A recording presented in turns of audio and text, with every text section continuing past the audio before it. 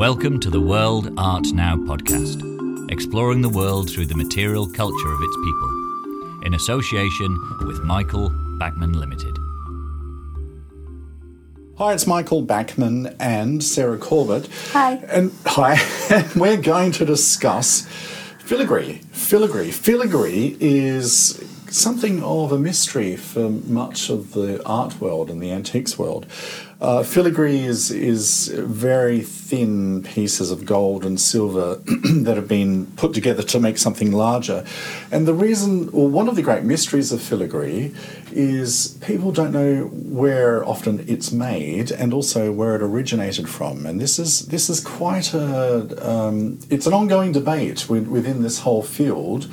It's something that I get involved with quite a lot because we often have filigree here, and many of the pieces and many of the cultures in which we deal with and collect have filigree components. And it's a bit chicken and egg type, who did filigree first? Who thought of it first? One of the reasons why filigree, it's hard to work out where it is from, where it's made, is because it is so fine that there's actually not enough metal there, like enough sort of large pieces of metal for it to be stamped with an assay mark or a maker's mark. And so that's one very good reason why very often we never get to find out, where it's from. There's no hallmarks, for example. And I think it goes way back in history to Mesopotamia. Yeah. 3000 BC examples of filigree have been found in excavations from that timeline. So we're talking about something that's a well-established technique going way, way, way into history. Yes, and then it spread. It sort of, although did it spread? You see, this is the thing. Very often people say, it started in the Middle East and then the knowledge of it spread to Europe and perhaps then to Asia and so on. But I wonder, I'd question that because, the whole beauty of gold and silver, the one reason why throughout history people have wanted it and sought it so much is because, particularly with gold and also pure silver, is that it can be drawn out in such a fine way. So malleable. It's very malleable and ductile, and that makes these two metals it stand apart from almost all other metals. So, and what we do know is that right around the world, probably other than, say, the Australian Aborigines and maybe some people in Oceania and so on, almost every other society valued gold and valued silver. And if they valued gold and silver, they also knew that it could be drawn out. And it doesn't take much to then draw it out into this finest wire, which is what filigree is, then to sort of think, we could make something really interesting by joining it all together into some sort of like cloth or lace-like sort of structure, which would be highly decorative for jewellery and for larger pieces. So I actually think that filigree didn't necessarily spread around the world, the knowledge. It didn't necessarily travel via trade routes, but that the idea of creating filigree occurred concurrently in various places around the world at the same time. And the concept is just naturally born out of the abilities of the material. Absolutely. So people get very sort of, caught up at who got it first and where did it spread and how did it come to Asia and how did it go to South America. I think actually it probably just occurred in all these places at once and quite independently of each other, because it's, as you say, that is the nature of these metals. It really is a truly worldwide art form. You find it in so many localities. Yes. When we have pieces here, we have to work out where they're from. We could have like a vase made of filigree, and it really could be from India, or it could be from Cuba, or from Peru, or it could be from Europe, it could be Dutch, or it could be from the Dutch East Indies or Sumatra. North African pieces also, beautiful filigree, and Russia and Crimea also. Oh, absolutely, yeah. Fabulous pieces from there. And one thing that's kind of amusing with, and someone said this to me once, that he couldn't understand why anyone bothered with filigree, and he said, what a useless thing. Why would you go to so much effort to build, say, a vase or a bowl or something out of filigree so that it's essentially full of holes? It's completely pointless. It's just decorative. But it's absolute finesse Yes, well, it is. of Yes, decorative. I know it's very hard to make, And at its highest point of skill. Oh, totally. It's breathtaking. It is breathtaking. Absolutely breathtaking. One of the things why it's so difficult to make is because when you've got such fine pieces of silver or gold, which has been drawn out so thinly, and then you're joining it up. How you join it up is by soldering it, and soldering requires heat. And the minute you put much heat onto a very finely drawn piece of silver or gold, it melts. It just collapses away to nothing. Absolutely. So it's first of all, you've got the problem of how do you draw out the wire to this level of fineness, and then it's how do you actually join it all up into making something. I know when we have perhaps a piece of an item that has filigree in it, if I give it to my silversmith to look at, he just goes, "Oh no," because it's just impossible to fix, because any application of heat will just melt the existing. Just take it away. Yeah, it's a complete. Yeah, it's really difficult to deal with. Really, really difficult to repair. And much of the filigree work goes hand in hand with granulation added to it to add status, wealth, and a decorative aspect to the piece. What we should say with filigree is that how is filigree made? Well, and then we'll get on to granulation. Filigree is when you start with, you hammer out a block of silver or gold, and then you keep hammering it, and then you cut it, and then you draw it through like a brass or a bronze plate that has holes in it, and you force it through that, and then you force it into another aperture that's even smaller, and you keep doing that progressively through these holes in a plate, so the smaller and smaller and smaller, and that squeezes the wire into being thinner and thinner and thinner more delicate. until you get to the smallest one, and then by then you've got something almost like a spider's web in terms of fineness.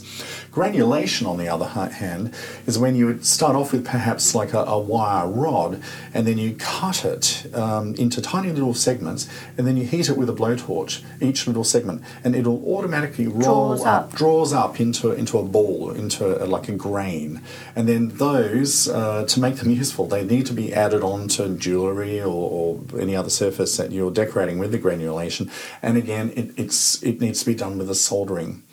And when applying this to something as delicate as filigree, such a mastery of the art. Well, to put granulation on top of filigree, as was done in Sumatra, the Malays were doing this with gold, and the gold is pure gold, so it has a very very low melting point. And the skill involved is just extraordinary and very hard to replicate today.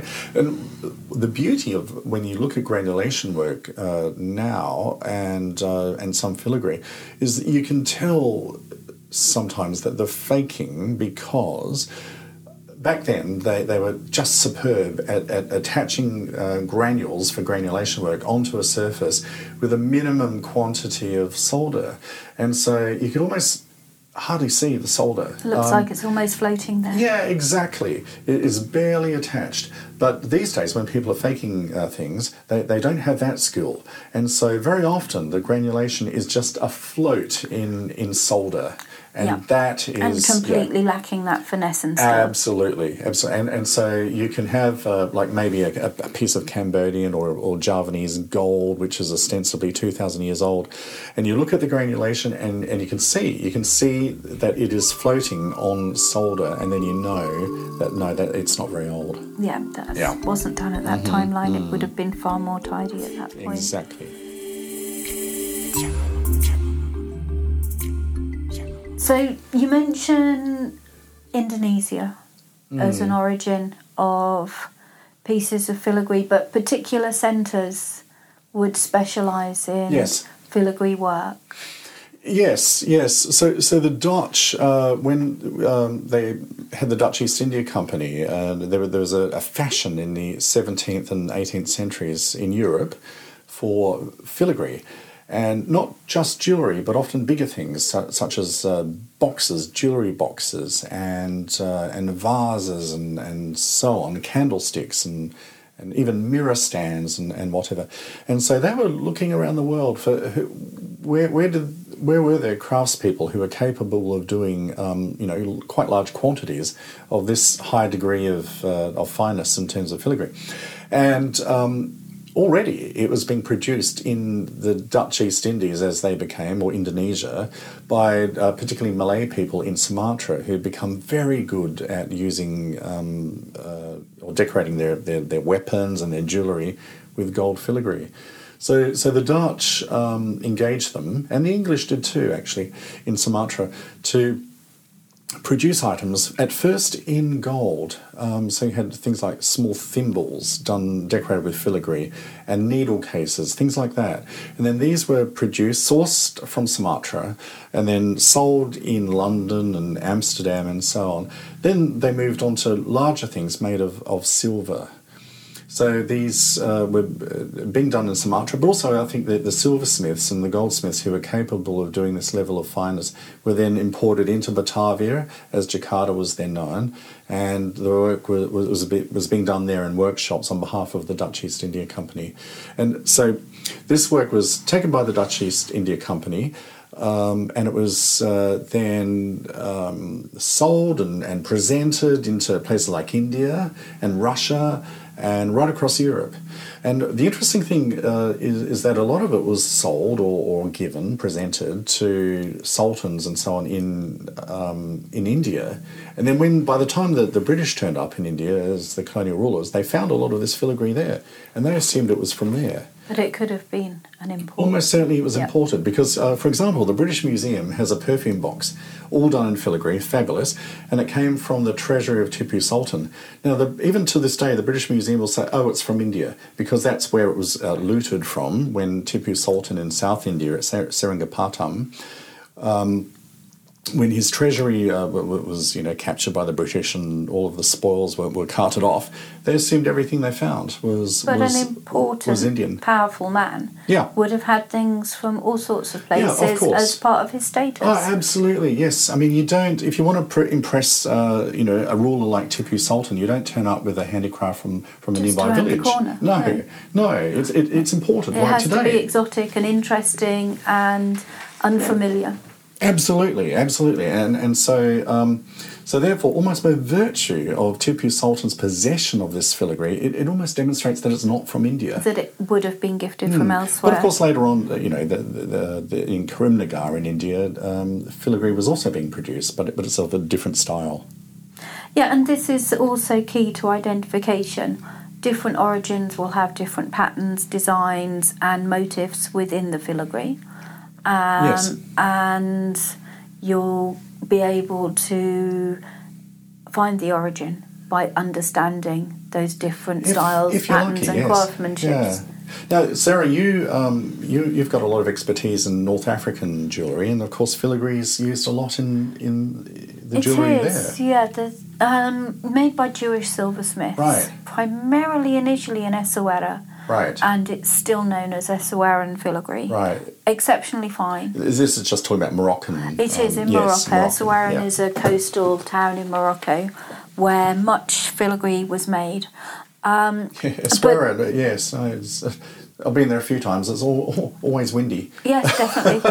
And, always windy. But beautiful. Yes. Beautiful, lovely but place. Take your coat.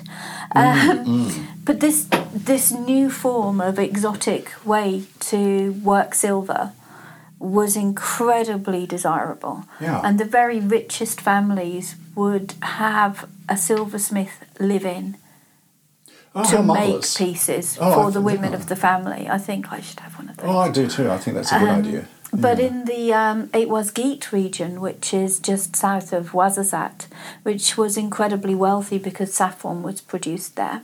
Right. There were some exceptional pieces of filigree, which is almost a hybrid between the traditional styles of the region, with sections of very fine filigree between very heavy edges with enamelling, but they've joined the two aspects together because it's this very new, very fashionable, and it set them apart. It wasn't what people wore in that region originally, so they would have a Jewish silversmith come to live within the Kasbah of an extended family, and he would produce jewellery just for the women that lived there, and lots of amazing bracelets with filigree came out of that area, which had been made by Essawaran filigree makers. So the very richest people wanted it, which kind of flies in the face a little bit, because usually it was all about the weight of the silver and how much silver you could add to a piece to show your wealth. And then there's this new wave of interest where your wealth is shown in the finesse of the craftsmanship. Yes, good so point. filigree isn't as heavy. No. It's a lighter type of jewellery, but the value comes from the amount of hours taken to make it, and its inaccessibility to other people because of the expensive process that it takes to create it. So filigree in the north of Africa and the Middle East was largely in the hands of Jewish silver and goldsmiths. I think uniquely, actually, in North Africa, yes. it was the work of Jewish silversmiths. Seems to be. And so that means that after the creation of the State of Israel, when a lot of the artisans from North Africa, the Jewish artisans left, it meant that no longer was filigree being able to produce, not in these areas, not at the same level of fineness. Absolutely. It disappeared completely from this chunk of time. Yes. It's just not being made. And interestingly, then I suppose from the 1950s onwards, then filigree was something that was actually being produced in Israel. It is, yes. And what's actually happened in the last 10 years is that two families have come to Essaouira to restart the art of filigree. Oh, are they Jewish? They're not, but they've been and learned from Jewish silversmiths. They've brought back the tradition, and they're working to teach people locally to make the filigree because it was associated with the place as much as with the people that made it. So even though it was made by Jewish silversmiths, it wasn't called Jewish filigree. It was called Essaouiran filigree. Right. So there's this sort of a rekindling of the art there now, which is interesting to watch. It's not as fine. Sorry to those who are making it. But it has the potential to become so. And of course, we're talking about filigree in India and Indonesia and North Africa and so on. But of course, it was always being produced in Europe, particularly in Spain and Portugal, especially, and then latterly the Netherlands, Holland.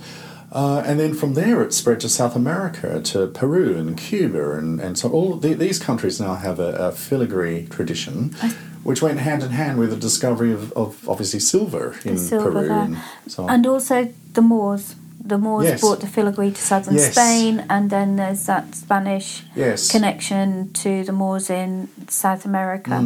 And I think that the tradition spreads that way. But also Jewish silversmiths went to South America. At the points when there were issues in Spain. Yes, I believe even Chinese goldsmiths left Manila in the Philippines when there was an anti-Chinese riot there, and they went on the galleon route to South America and settled in Mexico.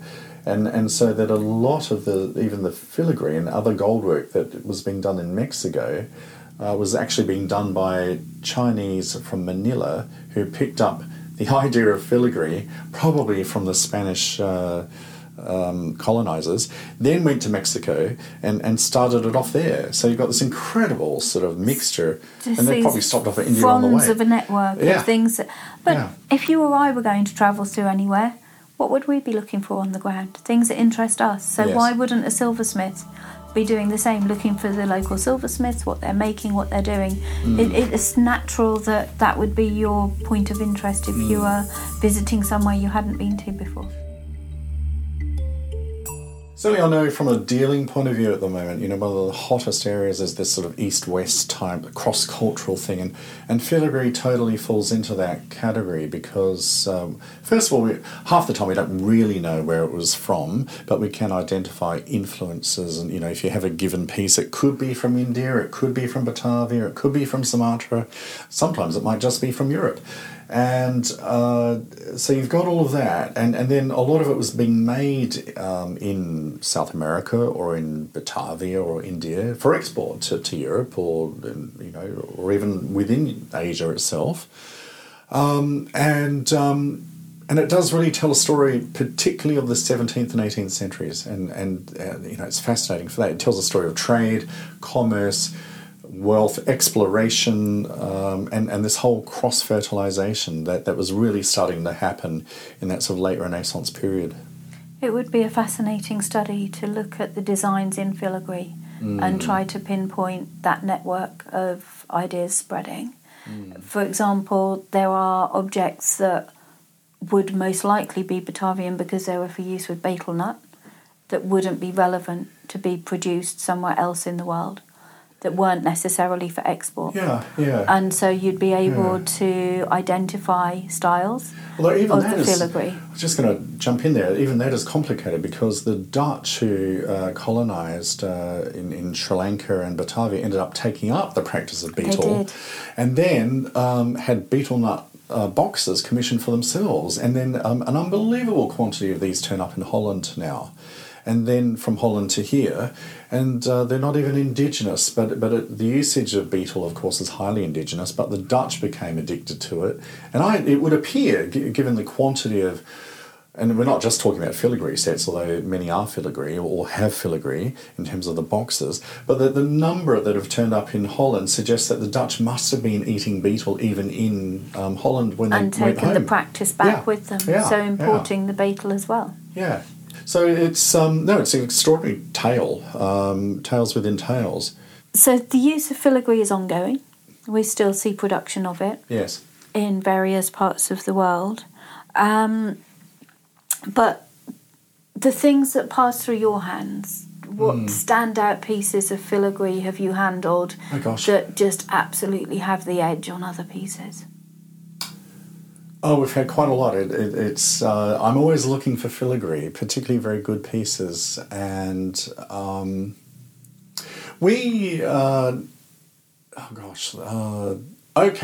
of my favourite pieces, the art gallery of South Australia, which is in Adelaide. Adelaide is the capital city of the Australian state of South Australia. They were having an exhibition on cross-cultural port cities type sort of things. And so we're talking about 17th, 18th century travel, exploration, colonisation, if you will, and just general trade. And I was able to find them like a toilet box or a jewellery box which had the cipher on it for Queen Adelaide. And one of the queens here, one of the consorts of the British kings, and it had her cipher on it, and the entire box was in filigree, apart from the area that had her cipher, which was engraved into the... In fact, I think it was on the base from memory. But it had Dutch import marks suggesting that this box most probably come from Batavia, and so therefore in the Dutch East Indies. So, which of course is Australia's nearest neighbour, apart from New Guinea. So Indonesia is the neighbour. So we were able to find something that had been produced in Indonesia at the behest of the Dutch in the 18th century, and then presented to Queen Adelaide, after which the capital state where the exhibition was to be held was named. And so that was quite a memorable piece. That all fits together beautifully. No, when I found that, I knew who had to have it, and I contacted the curators and I said, I've got something for you. And sure enough, and then I was very lucky because I went to Australia sometime after that, and I actually saw the piece on display in their exhibition. And other than that, we've had filigree rosewater sprinklers. We've had large trays, all sorts of things made of filigree, and there's been so many I can't even think about what. Sometimes when you look at a filigree tray, the actual expanse of Yes. the area that's made with this very fine silver, you just can't imagine the hours of work that have gone into creating something that large and that intricate. Well, Quite and that, of course, it's during the age when we didn't have LASIK eye surgery and even good eyeglasses. So, I don't know how it was done. And I'm sure that, there wouldn't be too many pieces left in someone, after some period of producing these. They probably were unable to produce more because their eyes would have been damaged. It is such fine work. And also the rarity of these pieces now, because filigree is easily damaged. Yes. The surviving pieces in good condition Yes. are just absolutely rare and desirable.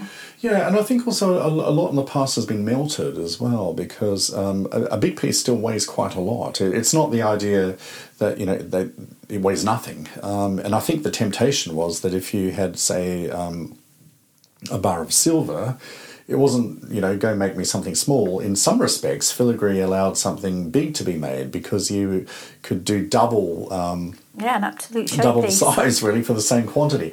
So you could make your silver go, or your gold go further. So I think particularly in the 1980s, when the Bunker Hunt brothers pushed up, the price of silver to such extraordinary levels, so many things were melted and destroyed. And particularly when you've got like a whole genre of silverware, people don't really know where it's from, don't really know what it's for, and it might have a bit of damage. I can see how easy it would have been to melt it. It would be very easy to make the call to reuse the metals. Yeah. If you're interested in seeing some of the examples of filigree that we've handled at the gallery, you can check our Pinterest page, where we have a board dedicated to these beautiful pieces of art. Indeed. Or another option is to go to the website and simply, we've got a search mechanism, and just type in the word filigree, and then every entry we have that mentions filigree that's still available will pop up. Plenty for people to see and enjoy, Michael. Absolutely. Well, thank you, Sarah. It's Thank been you. very interesting talking about this topic. Yeah, beautiful, beautiful type of work, and nice to explore it further today. Indeed. You have been listening to the World Art Now podcast, in association with Michael Bachmann Limited. To hear more, visit worldartnow.com.